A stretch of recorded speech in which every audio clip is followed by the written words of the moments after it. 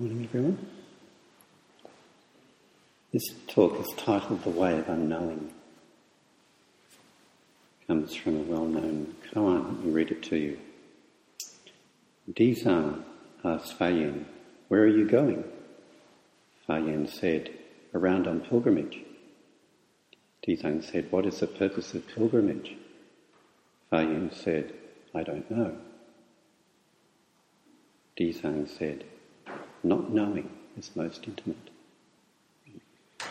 Lovely koan, very well-known koan that Zen teachers refer to more and more and more these days. It's a very important koan.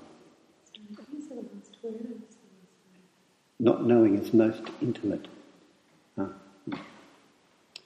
And in Zen, intimacy is a synonym for enlightenment or awakening. I remember years ago, Robert Aitken said that there's a Chinese character for enlightenment, and it's kind of the same as or similar to the character for intimacy. It means intimacy. When we reflect on it, intimacy is a far better English word to use for the kind of experience that we're looking for through Zen practice, rather than something like enlightenment. It sort of puts it out there, some kind of magical thing that happens, whereas intimacy is of the heart. And it's something we can all relate to, no barrier. So not knowing is most intimate. There was a line from a poem written about this koan. Roaming serenely through the land, she goes where her feet take her. Or another Zen saying is that we just follow our toes. Going on pilgrimage is just following our toes. When Tessa takes us for outside kinhin in the morning, she's just following her toes. And we just follow Tessa. Isn't that purpose?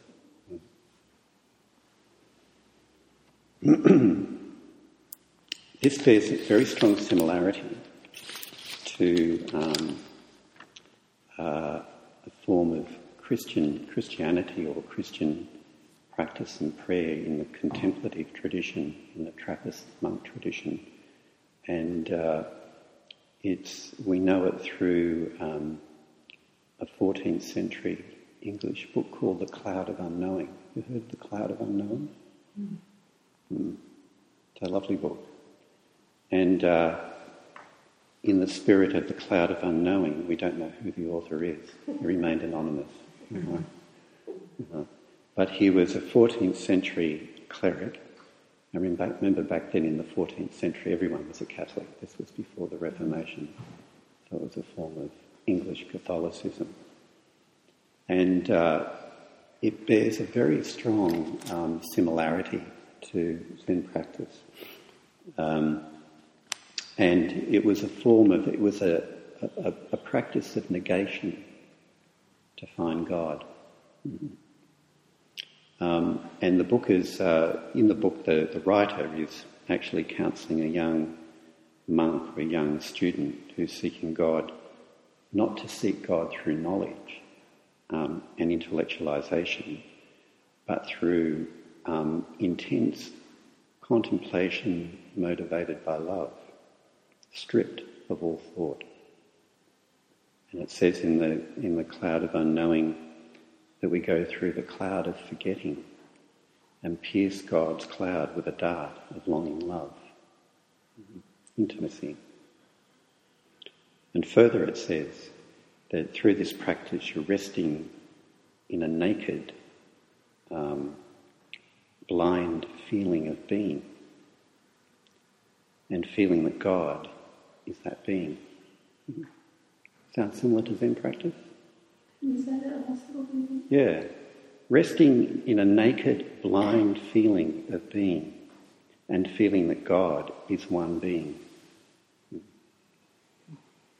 If we exchange the word God for mysterious life, and it's kind of, we see the similarities between this kind of practice and Zen practice. And also it says, and so I urge you, go after experience rather than knowledge. On account of pride, knowledge might often deceive you, but this gentle, longing affection will not deceive you. Knowledge tends to breed conceit, but love builds. Knowledge is full of labour, but love is full of rest. In terms of the actual practice of it too, the striking similarity which Robert Aitken used to mention, that in terms of the actual method of contemplative prayer, it says, clothe your naked intent of a single word of a single syllable. And in Christianity it was God. Like, forget about scriptures or anything else, just sort of meditate on the word God with your breath. Do the same as Mu. Same process, only a different word. And so it comes through the practice comes through, the essence of it comes through in various different cultures and traditions, separated by place and time. But if we go back to the beginnings of Christianity, in the beginnings of Christianity, there were two people who lived in a nudist colony, and their name was Adam and Eve. And they lived in a garden called the Garden of Eden, as we know. And one day the boss of the garden said, you can eat anything you like here, but don't eat of the tree of knowledge. Don't eat of the tree of knowledge, whatever you do. And of course, willful as they were, they ate of the tree of knowledge. And they were kicked out of the garden. And in their dissociated trauma, they thought they got in trouble for being naked. And so they covered themselves with clothes, to hide their shame. But what they didn't realise is that they weren't being kicked out of the Garden of Eden for being naked, or it had nothing to do with their sexuality, innocent sexuality. It had to do with taking of the tree of knowledge. The tree of knowledge that divides things into good and bad, and attractive and ugly, and right and wrong, and shameful and not shameful. And then they and all of their descendants, then, because they'd already eaten of the tree of knowledge, and the kind of, it was in their system, so to speak, then that's what was their method to try and get back to the garden again, because they wanted to get back to the garden. So they developed all this knowledge and all this theology, and they all said that they knew who God was, and so on. And they developed all these angels and systems. So they tried to get back to God through knowledge again, but they never got there.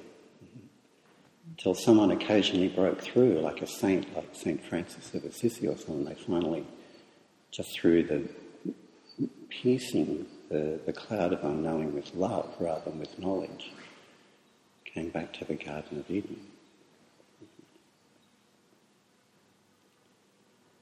So the cloud of unknowing is a way of recognising in 14th century England that knowledge was an impediment towards becoming intimate with God,